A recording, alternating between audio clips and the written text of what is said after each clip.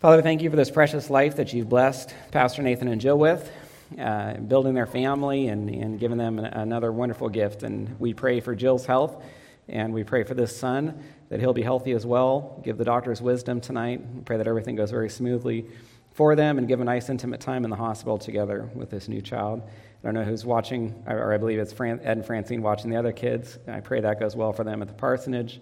We pray for this child, like their other children and like all the other children in this church, that you'd bring them to salvation at the earliest time in their lives, that they would come to love and serve Christ, be a blessing to you, that you would open their hearts to the gospel, grant them repentance and faith.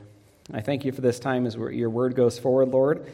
I believe we're dealing with a sermon today that has great application for all of us as we come to the end of this account, dealing with Shimei. We all have Shimei's in our lives, I suspect, have in the past, and probably will face other Shimei's in the future.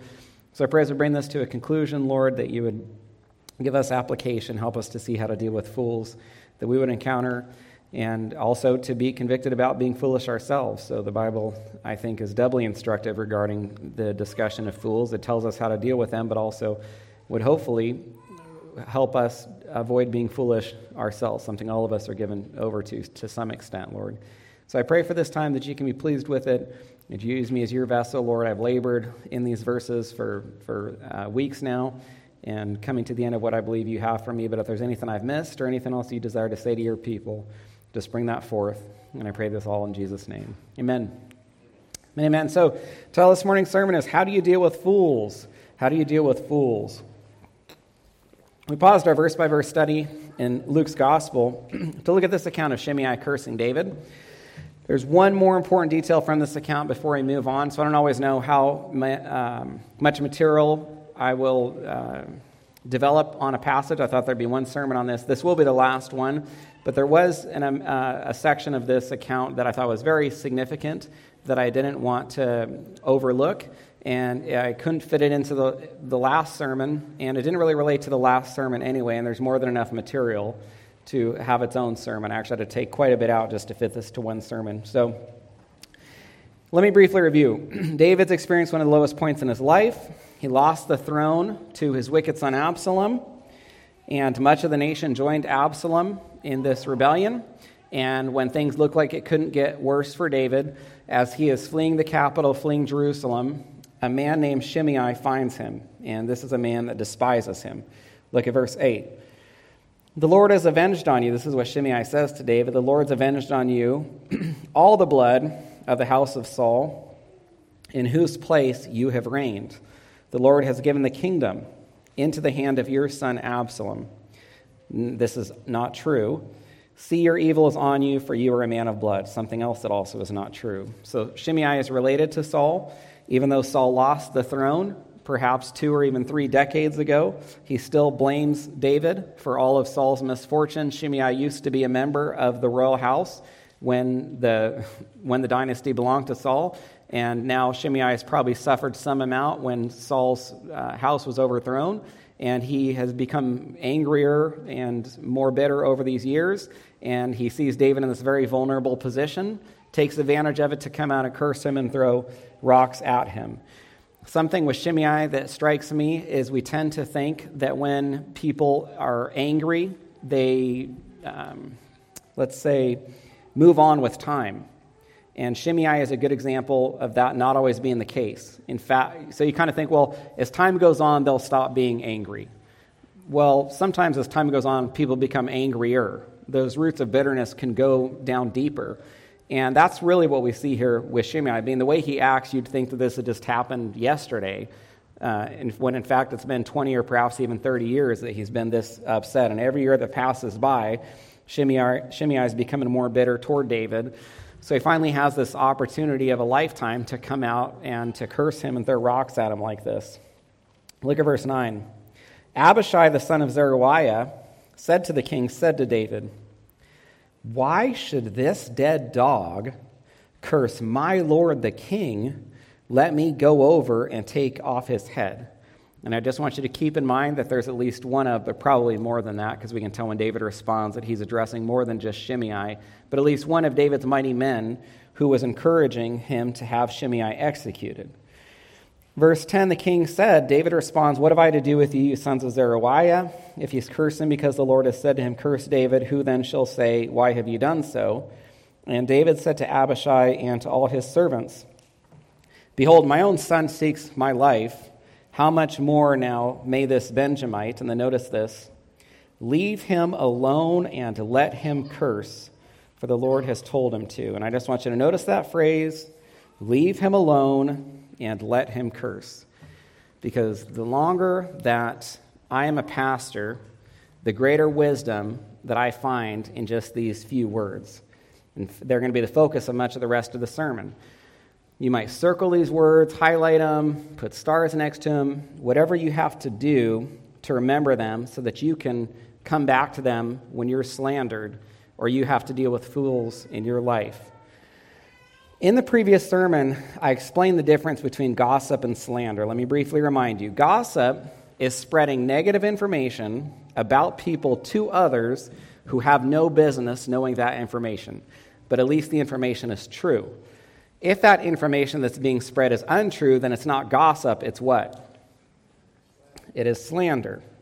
It is slander. Slander is spreading lies about people. And what Shimei is saying here is untrue. Whether he believed it or not, and he seemed to be completely convinced of his words, it was still untrue. It was slander. He's falsely accusing David of violently overthrowing the house of Saul, but as we have talked, it was just the opposite. You can think of the good friend that David was to Saul and how faithfully he served him, that when Saul was tormented by that demonic spirit, David was the one to come and attempt to alleviate him by playing music before him, even attempting to alleviate him of torment while how hard is it to play music while someone's throwing spears at you, right? But David was still willing to do that. You think about his friendship with Jonathan, you think about his kindness toward Mephibosheth, and probably most importantly, you think about the number of times that David spared Saul's life and also prevented his men from raising a hand against Saul. So my point is this.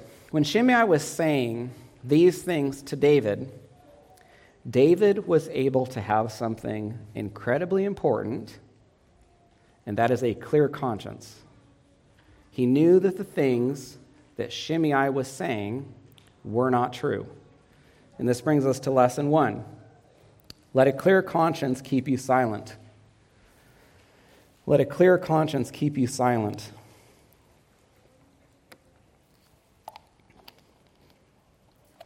I'm convinced that one of the reasons David could respond the way that he did was he had a clear conscience. He knew that the things Shimei was saying, the slander, was untrue. You might remember in our last sermon, what did Shimei do when David regained the throne after Absalom had been executed? Does anyone remember? He raced down to apologize. And one of the things that Shimei said to David was, 2 Samuel 19:19, "Do not let the king take it to heart." Kind of forget about everything I said. Just pretend like it didn't happen. Don't take it to heart. Well, I mention that because, in a sense, David didn't have to take it to heart because it simply wasn't true. And when people slander us, it can be difficult not to respond. We want to defend ourselves. We want to explain what really happened. We want to say, this isn't right, this is a lie, how could you say this? Well, a clear conscience should make it much easier not to respond, to recognize, like David did, that the slander itself is untrue. As difficult as it is to be slandered, there is a verse that can greatly encourage us. If you want to turn to 1 Peter 3, we won't turn back to 2 Samuel.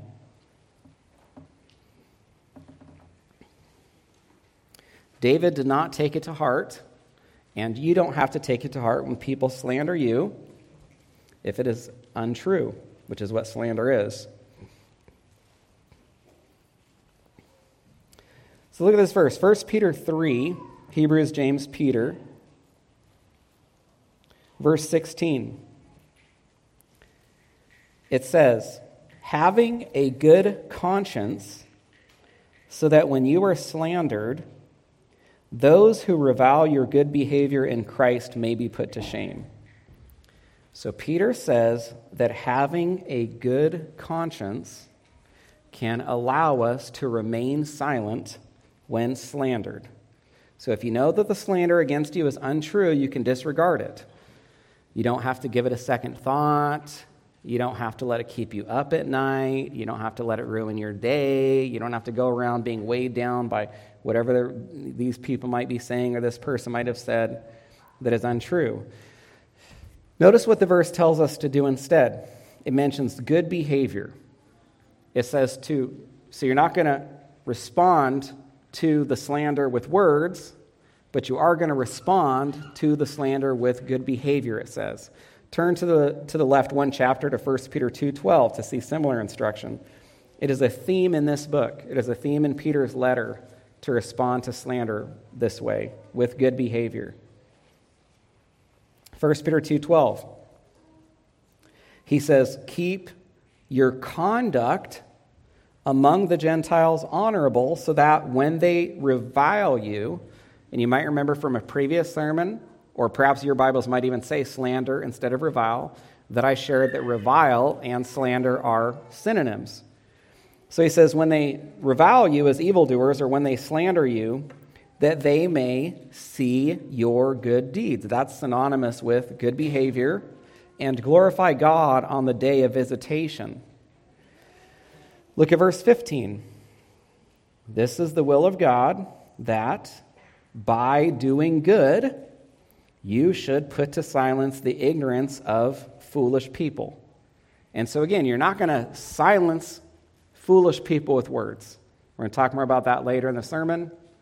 But when you give foolish people your words, all it does is stir them up more.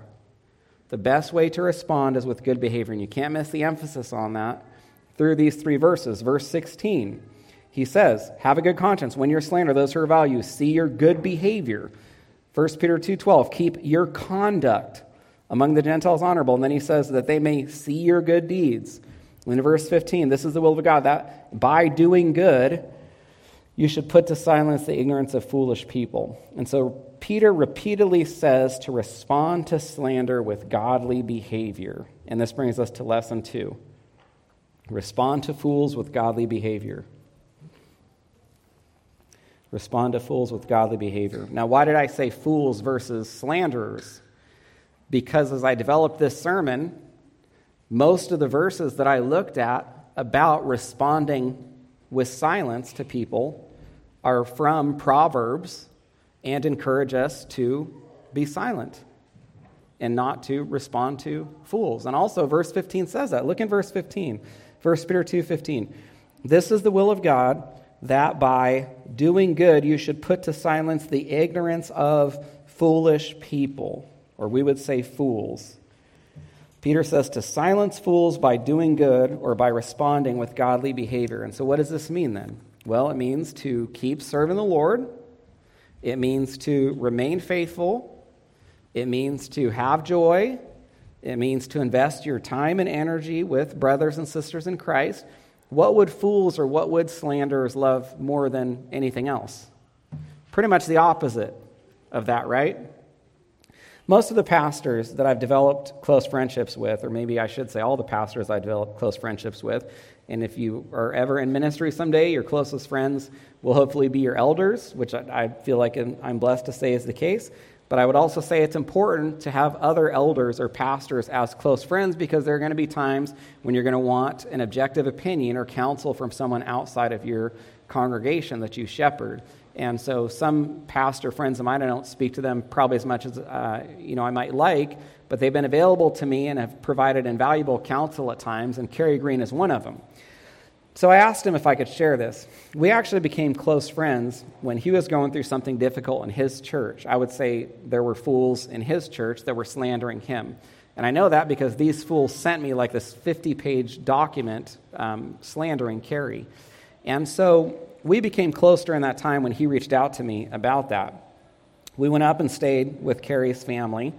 And Katie was talking to Kerry's wife, Lois, and some of you might remember them from when they came to Kerry spoke at camp, and they shared once during Sunday school, and I believe he preached here too.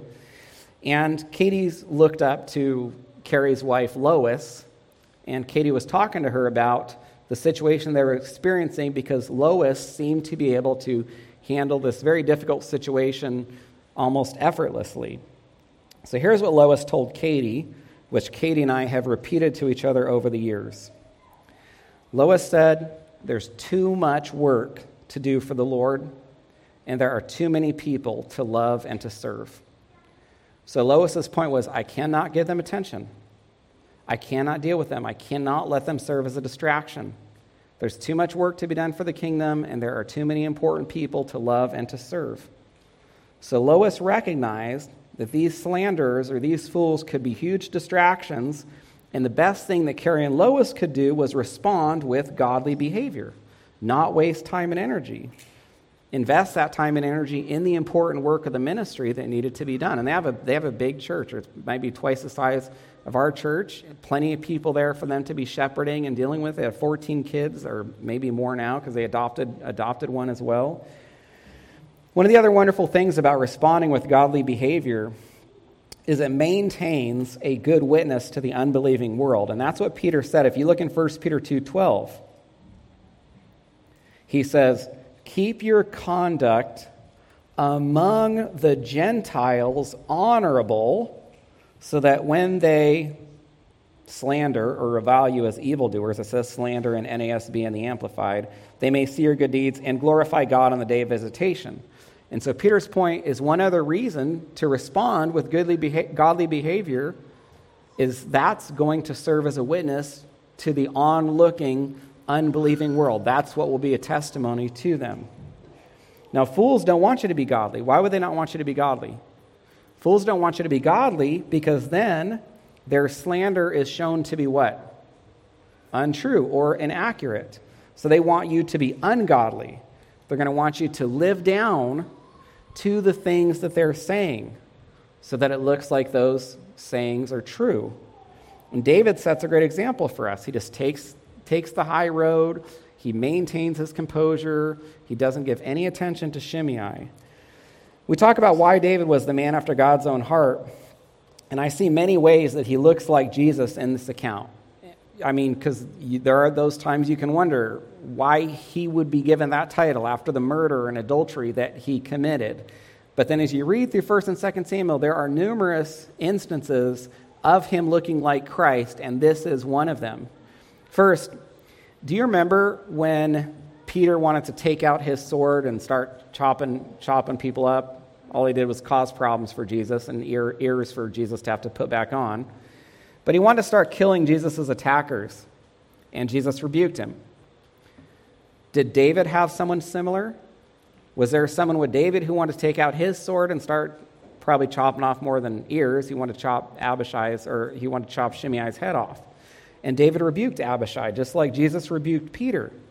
And one reason I mention this is if you're ever being slandered, you're probably going to have people in your life who love you, who are going to be like Abishai and Peter, and you're going to have to restrain them. They're going to want to take out swords, figuratively speaking, and start attacking, and you're going to have to tell them not to. That the godly response under most circumstances is to remain silent. So you're going to have to restrain your Peters and Abishais just like David and Jesus had to do from retaliating. The second similarity between David and Jesus, look at verse 23, 1 Peter 2:23. 1 Peter 2:23, when Jesus was reviled, he did not revile in return. When he suffered, he did not threaten, but he continued entrusting himself to him who judges justly. So Jesus entrusted himself to him who judges justly, referring to God the Father. And David did the same thing. If you remember when Shimei slandered David, David said, 2 Samuel 16:12, it may be that the Lord will look on the wrong done to me. And so just like Jesus put his hands, or his life, in the hands of his Father, we see David putting his life in the hands of the Lord as well, saying he looks on this. He is sovereign. He can take care of this situation. He does not need my help, or he doesn't need me to respond. And the third and most obvious way that David looks like Jesus is regarding their silence. No matter how badly you might ever feel like you're being slandered, I guarantee that it does not remotely approach the slander that our Lord experienced. In fact, anything in your life that you have found to be difficult pales into comparison to what Jesus had to experience, especially during the trials leading up to his crucifixion. He had to deal with slander from the religious leaders throughout his earthly ministry, but you come to those trials, the kangaroo courts that were taking place, and there was almost nothing that was said that wasn't slander. They even brought up witnesses that would testify falsely against Christ. So if there's ever been a time that it must have been difficult to remain silent, it was during Jesus' trials, but that's exactly what he did. It says when he was reviled, which is synonymous with slandered, or says slander in some Bibles, he didn't revile, or he did not slander in return. It says he did not threaten. And so Jesus was silent to those. That's how he responded. David was silent to Shimei, slandering him, and we should be silent too. And this brings us to lesson 3. Don't respond to fools with words. Lesson 3, don't respond to fools with words.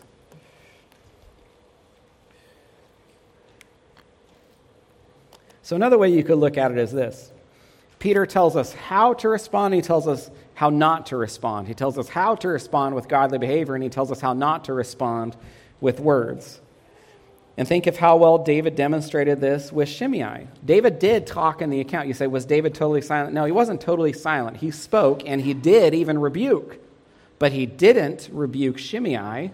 He rebuked Abishai and any other men who wanted to respond to Shimei. So David was so committed to ensuring that Shimei was ignored that he even rebuked his men to prevent them from saying anything to him. David describes this approach in the Psalm 38:13. David says, I'm like a deaf man. I do not hear. I am like a mute man who does not open his mouth. So he acts like he is someone who can't hear the things that are being said about him. Psalm 39, verse 2, it says, I was mute and silent. I held my peace to no avail. Now listen to this. And my distress grew worse. And I always love that part. Just one more time, listen to this. He says, I was mute, I was silent, I held my peace to no avail, and my distress grew worse. Well, David was human.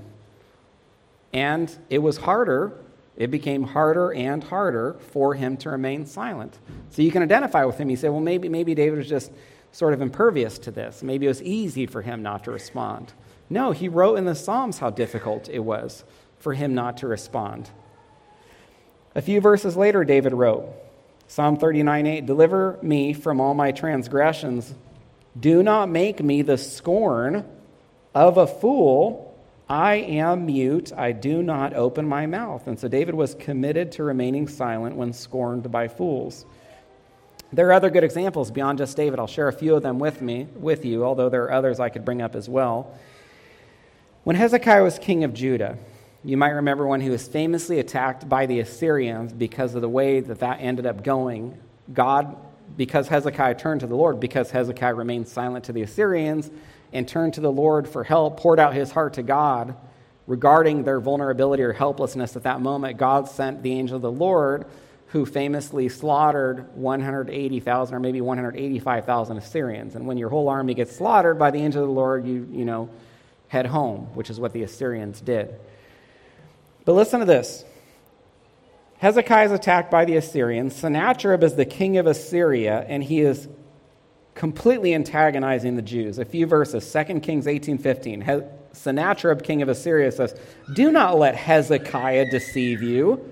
Do not let him mislead you in this fashion. Don't believe him, for no God of any nation or kingdom has been able to deliver his people from my hand or from the hand of my fathers. How much less will your God deliver you out of my hand? So Hezekiah tells the people, we can look to the Lord. The Lord can deliver us. Well, Sennacherib responds by telling the people not to listen to Hezekiah, not to believe him. Well, this didn't work. And Sennacherib recognized that. Or Sennacherib's antagonism didn't work because of the way that Hezekiah instructed his people. So he's doing everything he can to get the Jews to respond, and he steps it up. Verse 16, his servants said still more against the Lord and against his servant, and he wrote letters to cast contempt on the Lord, the God of Israel. And so when Sennacherib's words weren't working, he ends up sending letters to the people of Judah as well. The Assyrians shouted with a loud voice in the language of Judah, so they even, I guess, learned Hebrew, to the people of Jerusalem who were on the wall to frighten and terrify them in order that the Assyrians might take the city. And so what we see here with Sennacherib and the Assyrians is common with foolish people. If you don't respond, then they're going to get angrier and angrier, because what they want more than anything else is a response from you. Now, I only read a few verses, but if I would have read all of them, you would see that there is no response from the Jews. And here's why. 2 Kings 18:36. The people were silent. They answered not a word, for Hezekiah's command was, do not answer him. So Hezekiah did not just discourage the Jews from responding to the Assyrians. He commanded them to remain silent. And to their credit, they obeyed him. Jeremiah was the prophet to the southern kingdom of Judah. One of the important things to understand for his book to make sense is that Jeremiah was telling the Jews to submit to the Babylonians. To submit to the Babylonians was to live. They had committed so much idolatry, God was going to remove them from the land by the Babylonians. The Jews were to submit to the Babylonians and go into exile in Babylon, and then 70 years later, God would bring them back to the land. So you've got Jeremiah telling the Jews, you need to submit to the Babylonians. Well, that's just like the perfect fodder for false prophets, right? So the false prophets come along, because what was the great enemy to Jeremiah during his earthly ministry? It wasn't the Assyrians, it wasn't the Babylonians, it wasn't the Philistines, it was the Jewish false prophets. And so Jeremiah is saying, submit to the Babylonians and live. The false prophets come along and they say, no, do not submit to the Babylonians. Fight. God is going to deliver us. God is going to overthrow the Babylonians and give us victory, which sounded incredibly good to all the people, except that it was a complete lie. So the false prophets, they have this field day with this. They're contradicting everything Jeremiah says. They're prophesying falsely to the people. They're spreading lies about Jeremiah, saying that he's actually trying to destroy Jerusalem because he's weakening the hands of the people. The false prophets come along and say, no, Jeremiah hates you. He wants to destroy Jerusalem. That's why he tells you to submit to Babylon. He serves them. When in fact it was their lies that were going to get many of the Jews slaughtered by the Babylonians. It must have been incredibly difficult for Jeremiah to remain silent, but he did. I'll share just one account with you. You probably know that the the true prophets of God would frequently use what's called object lessons to illustrate their teachings. And so one of the object lessons that Jeremiah used was a yoke like they would put on oxen. And so Jeremiah walks around and he's got this yoke on his shoulders, and it's to illustrate the way that the Jews were supposed to submit to Babylon. He basically told the people, if you don't submit to Babylon, then you're going to be put under a yoke like this. There's a false prophet named Hananiah, and so he knew how good it sounded to tell the people that God was going to defeat Babylon. And so Hananiah super dramatically goes up to Jeremiah one day when he's wearing this yoke, and he takes it off his shoulders and he breaks it. Listen to this. Jeremiah 28, verse 10. The prophet Hananiah took the yoke bars from the neck of Jeremiah the prophet and broke them. And Hananiah spoke in the presence of all the people, saying, thus says the Lord. So he even speaks in first person for the Lord. This false prophet could not have sounded more like a real prophet. And he says, thus says the Lord, even so will I break the yoke of Nebuchadnezzar, king of Babylon, which is the opposite of what God was going to do, from the neck of all the nations within 2 years. And so just picture what this looks like. Jeremiah is walking around with this yoke on his shoulders, telling the people to submit to Babylon. Hananiah, this false prophet, who's probably incredibly popular with the people, walks up to Jeremiah, very dramatically takes the yoke off his shoulders, breaks it in front of the people, and says, thus saith the Lord, God is going to overthrow the Babylonians within 2 years. Now you're on the edge of your seat, aren't you? You want to know what happened. What did Jeremiah do in the face of such opposition? Hananiah is making Jeremiah look bad. He declares that Jeremiah's prophecies are false. How's Jeremiah going to respond to such a fool? Jeremiah 28:11. But Jeremiah the prophet went his way. That's it. Jeremiah the prophet went his way. He remained silent. Listen to this quote I heard one time that should encourage us to respond similarly to fools. When you roll around in the mud with a pig, you both get muddy, but the pig likes it. When you roll around in the mud with a pig, you both get muddy, but the pig likes it. So fools are in the mud. They want you to get in the mud with them. They want you to respond. They want to know they've upset you. They want to know that they've gotten under your skin. Few things are more upsetting to slanderers than silence. Few things are going to upset revilers more than you not responding to them. It causes them to feel ignored. It deprives them of literally joy or happiness they would experience if you did respond, so they could argue with you. The longer I'm in ministry, the more convinced I become of three things. First, fools want you to respond. Second, the best thing you can do is ignore them. Third, the worst thing you can do is respond. Responding is going to be pouring fuel on the fire. If you don't respond, I'm not guaranteeing that the fire is going to go out. But if you do respond, I can almost guarantee that the fire is going to get worse. I'll share a story with you from when I taught elementary school that illustrates this. So I had this student, we'll say his name is Brian, and I really liked him. I had a close relationship with him, but I don't know in the almost 10 years that I taught elementary school if I ever had another student who had as much trouble remaining calm and not responding to students who were antagonizing him. Now, students can kind of be like sharks in the water when they smell blood, right? And so they know that if there is a student who's going to respond poorly when antagonized, those students are going to seek that student out and antagonize him even more. And so I would watch how frequently Brian would be harassed by other students simply because of how angry he would become in return. And you could look at the students that were harassing him, and you could almost see smirks beginning on their faces. You know, you could see the joy that these other students were receiving by his response to their harassment. So I sat down with him on more than one occasion, and I told him that every single time he got upset, he was doing exactly what those students wanted him to do. I shared this fishing analogy with him. I said, they're casting in the hook. They want you to bite on the bait. And as soon as you do, they start reeling you in like this. They're like, we caught Brian again. And it makes you madder and madder and madder, which is exactly what they want. You're responding because you're angry. And I said, but if you really want to upset them, the best thing you could do is ignore them. Now, I want to look at a few verses in Proverbs that support this, and this is the main reason that I came up with the title of this sermon about how to deal with fools. Turn to Proverbs 12:16.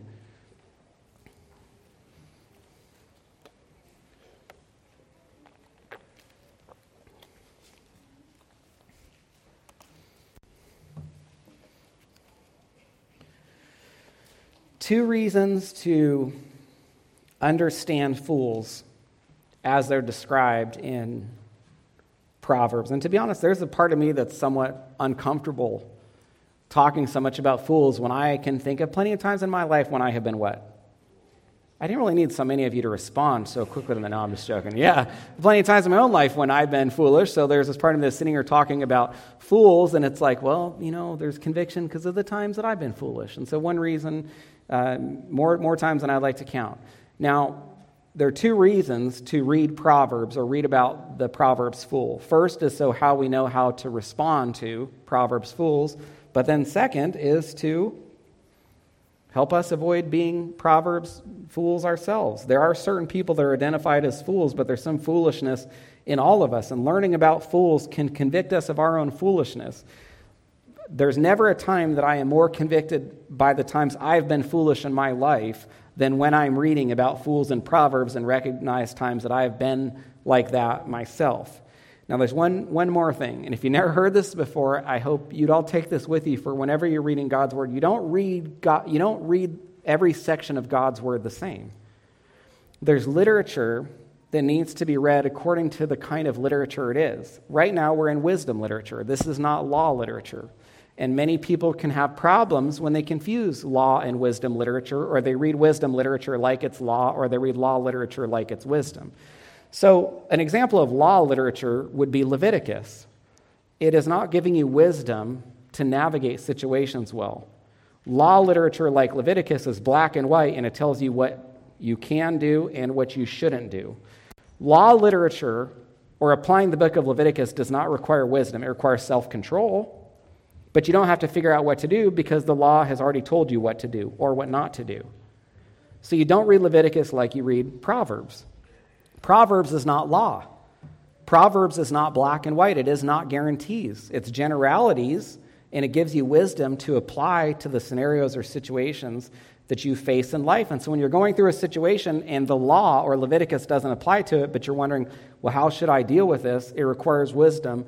Look to Proverbs for the wisdom needed for that situation, to have the principles necessary to handle it well. Now, the fool is one of the most common topics in Proverbs, mentioned 78 times, and dealing with fools requires wisdom. We're not going to have the time to look at all these verses, but I have chosen some that support what we're discussing. I also didn't want us to spend a lot of time flipping around. Maybe if you sat under my preaching long enough, you noticed I don't like to jump around too much when preaching. And so we're going to remain in Proverbs, and I've tried to put the Proverbs in order so that you don't have to turn too far between them. Now, the first one, Proverbs 12:16. The vexation or anger of a fool is known at once. This would be Shimei. This would be Sennacherib. This would be Hananiah.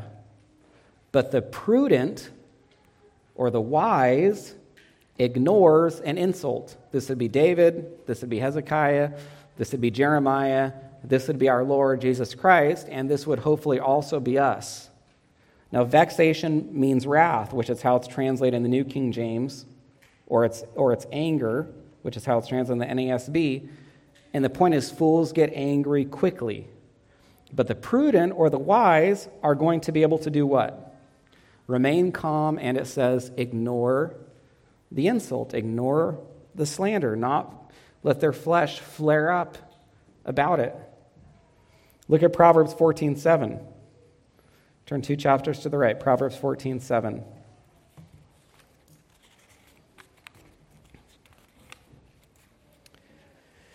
Leave the presence of a fool, for there you do not meet words of knowledge. Leave the presence of a fool. So this goes beyond just remaining silent. Here, we're told that if you encounter a fool, or if we encounter a fool, you're supposed to get away from them altogether. So the nice thing, I suppose, and I'm not making a joke, is God does not expect you to just necessarily sit there and experience all of the vexation or anger of a fool. God says you can go the other direction pretty much as quickly as possible. Look at Proverbs 23, verse 9.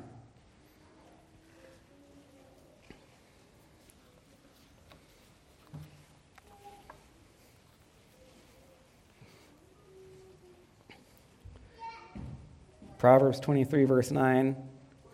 Do not speak in the hearing of a fool, for he will despise the good sense of your words. So now you're told why you shouldn't.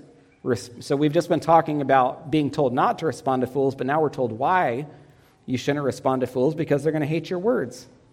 They're going to get upset. It's going to make them angrier. It's going to be pouring fuel on the fire. You're not going to respond to a fool, and the foolish person says, well, yeah, that's right. That makes I should not have been slandering, or I shouldn't have written that, or said that, or posted that, or that was bad. That's not going to happen. Instead, they're just going to become angry with you. So the wisdom of Proverbs says to not speak to them. Look at Proverbs 29:11. Proverbs 29:11.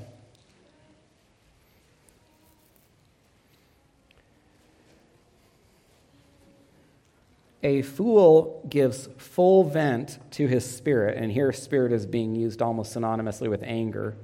And so again, this is Shimei, this is Sennacherib, this is Hananiah. He says a fool is going to give full vent to his anger, his hostility, but a wise man quietly holds it back, remains silent, does not respond. Again, this is David, this is Hezekiah, this is Jeremiah, this is our Lord, and then this is hopefully us. I hope this sermon might equip all of us to respond like them.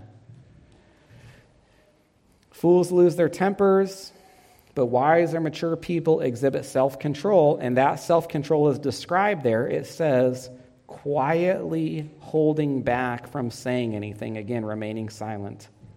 Look at Proverbs 26, verse 4, to see two interesting proverbs.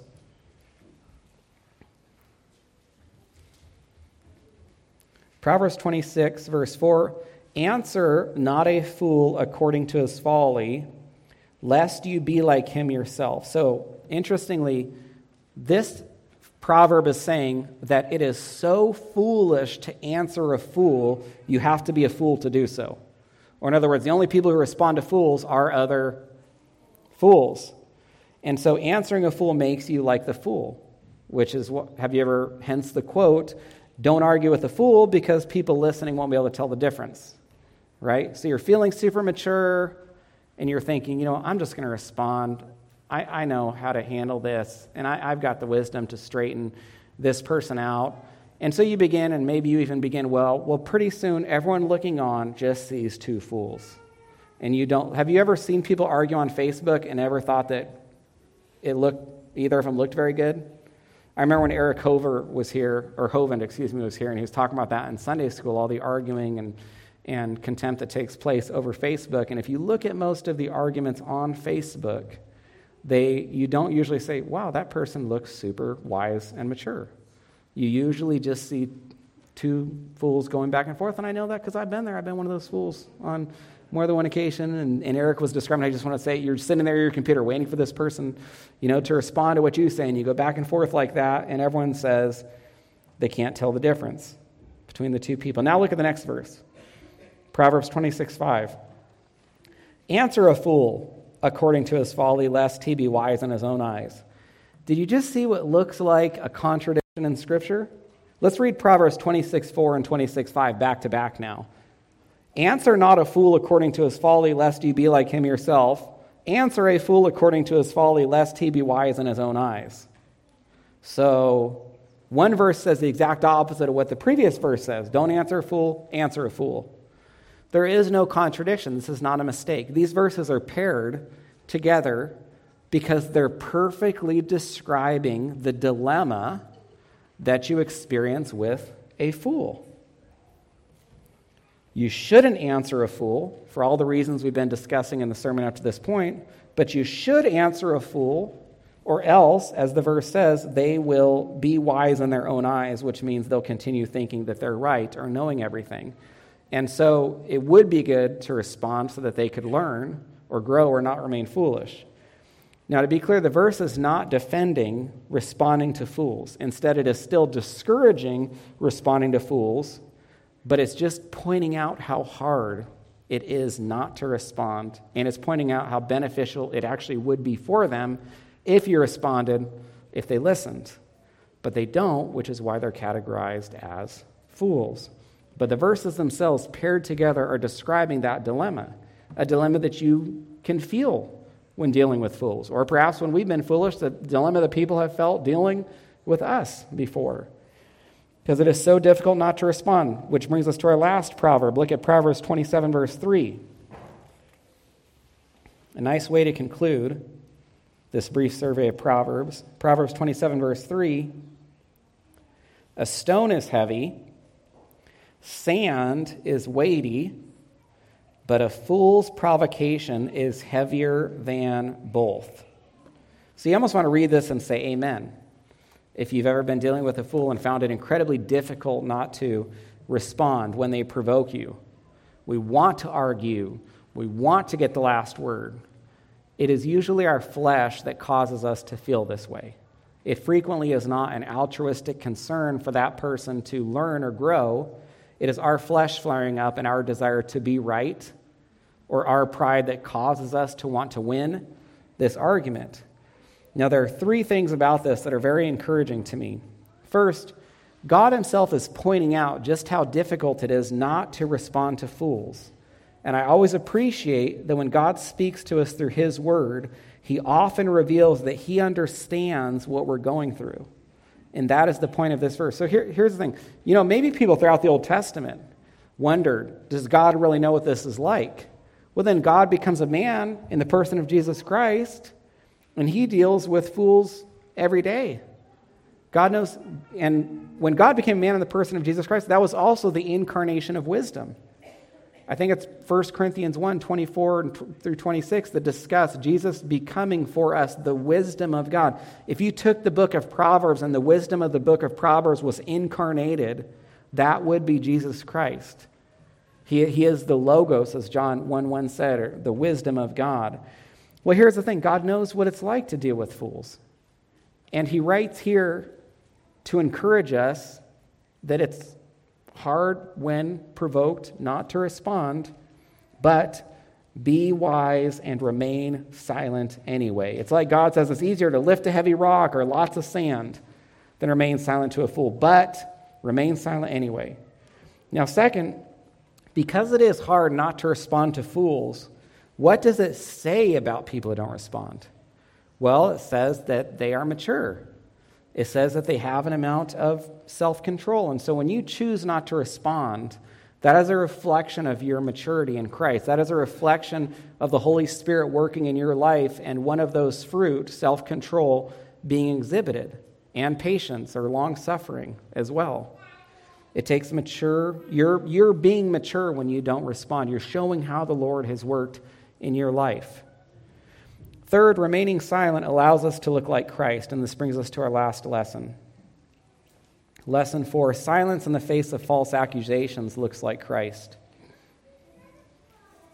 Silence in the face of false accusations looks like Christ.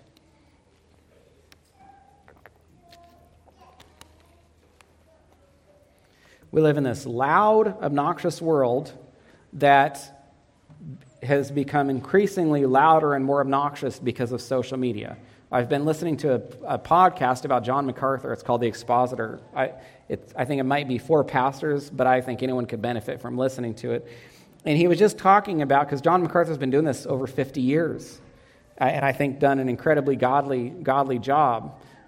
After 50 years of such prominent public ministry, for nobody to be able to bring a reviling accusation against him that sticks, it says much about his blamelessness and integrity. Now, one of the things that John MacArthur was saying was that over these decades of ministry, he's watched where now people through social media have a platform that they never had before. They're given a microphone where they can be so loud, they can say things that reach hundreds or thousands of people, whereas it used to be if they wanted to reach hundreds or thousands of people, they're having to go, door to door to gossip or slander.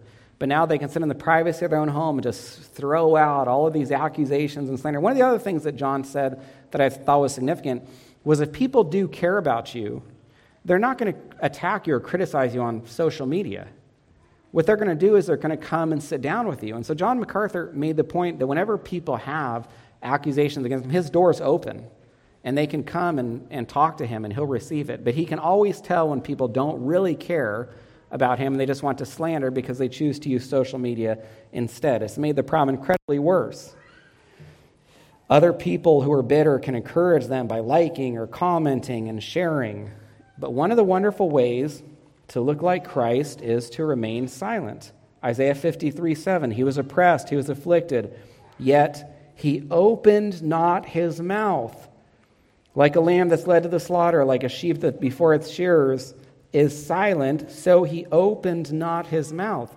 Of all of the wonderful things that could be said about Christ, of all of the wonderful ways in which he handled those trials at the end of his life so well, that could be pulled out and set down as an example for us, it should surprise you that his silence is one of those things that is so highly elevated in this incredible prophecy. Probably, along with Psalm 22, the most well-known messianic suffering prophecy. And that focus of it is on Jesus' silence in the face of opposition that I would say really pales in comparison to any slander we would ever receive. And then we see the fulfillment in the Gospels. Listen to this. Herod, Luke 23:8. Herod saw Jesus. Does anyone remember how Herod felt when he saw Jesus? It says that he was glad because Herod had long desired to see Christ, not to listen to him or to learn from him, but because he was hoping to see some sign done by him. So Herod had heard about Christ's miracles, and now he has the miracle worker in front of him, and he says, hey, perform some miracles. Like he's this, at a circus or something, and go ahead and do your stunts for me. Luke 23:9, the very next verse says, Herod questioned Jesus at length, but Jesus made no answer. Jesus knew Herod was a foolish man who wasn't interested in learning, so he did not respond. And do you ever notice with the religious leaders when Jesus is talking to them, when Jesus asks them a question that they will not respond to, what does Jesus do after that? Nothing. Why is that? Because when Jesus is more than willing, he spent most of his ministry teaching. He taught more than he did anything else. But at that moment when he recognized someone didn't want to learn, he had nothing more for them. He was going to move on and he was going to teach someplace else. When he would ask a question, if they refused to answer, because he knew that question trapped them and that they were too proud to acknowledge it, he no longer said anything else to them, and then he moved on to the next audience. Matthew 26:62, the high priest said to Jesus, have you no answer to make? What is it that these men testify against you?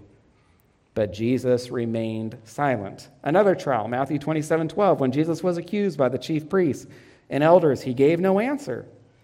Then Pilate said to him, do you not hear how many things they testify against you? Pilate's just shocked.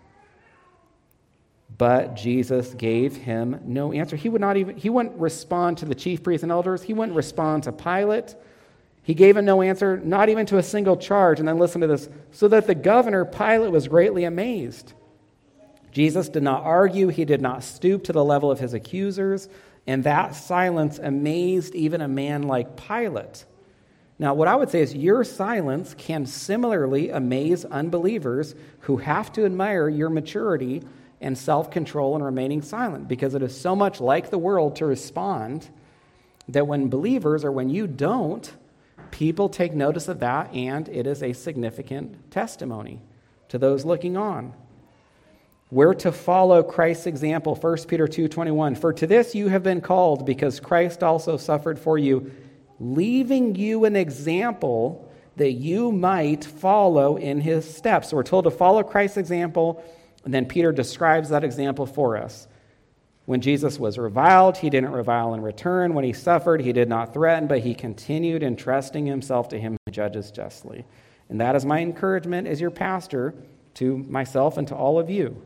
When fools revile you or they threaten you, do not revile or threaten in return. Restrain your flesh. And instead, entrust yourself to the God who judges justly, just like your Lord did. Let Christ's example be the encouragement that you need. If you have any questions about anything I preached in this sermon, or I can pray for you in any way, I'll be up front after service, and I would consider it a privilege to be able to speak with you. Father, I thank you for your word. I thank you for the wonderful truths it contains. I thank you for how it equips us to live life on this side of heaven. I'm sure all of us have experienced Shimei's before, or in Jeremiah's day, a Hananiah, or in Hezekiah's day, Sennacherib. I thank you for the examples of these godly men in Hezekiah and in David and in Jeremiah, and especially in Christ himself. And I know that it was just Christ working through these men for them to respond well. And so help us in the same manner, Lord. It's not easy. When being slandered, it's tempting to want to respond, to argue, to defend ourselves. And I pray, Lord, that we would see these men's example, and especially the instruction from your word to remain silent, to entrust ourselves to you, and allow you your sovereignty to give us great confidence in any situations being resolved. Thank you for this time, Lord, and we pray this in Jesus' name. Amen.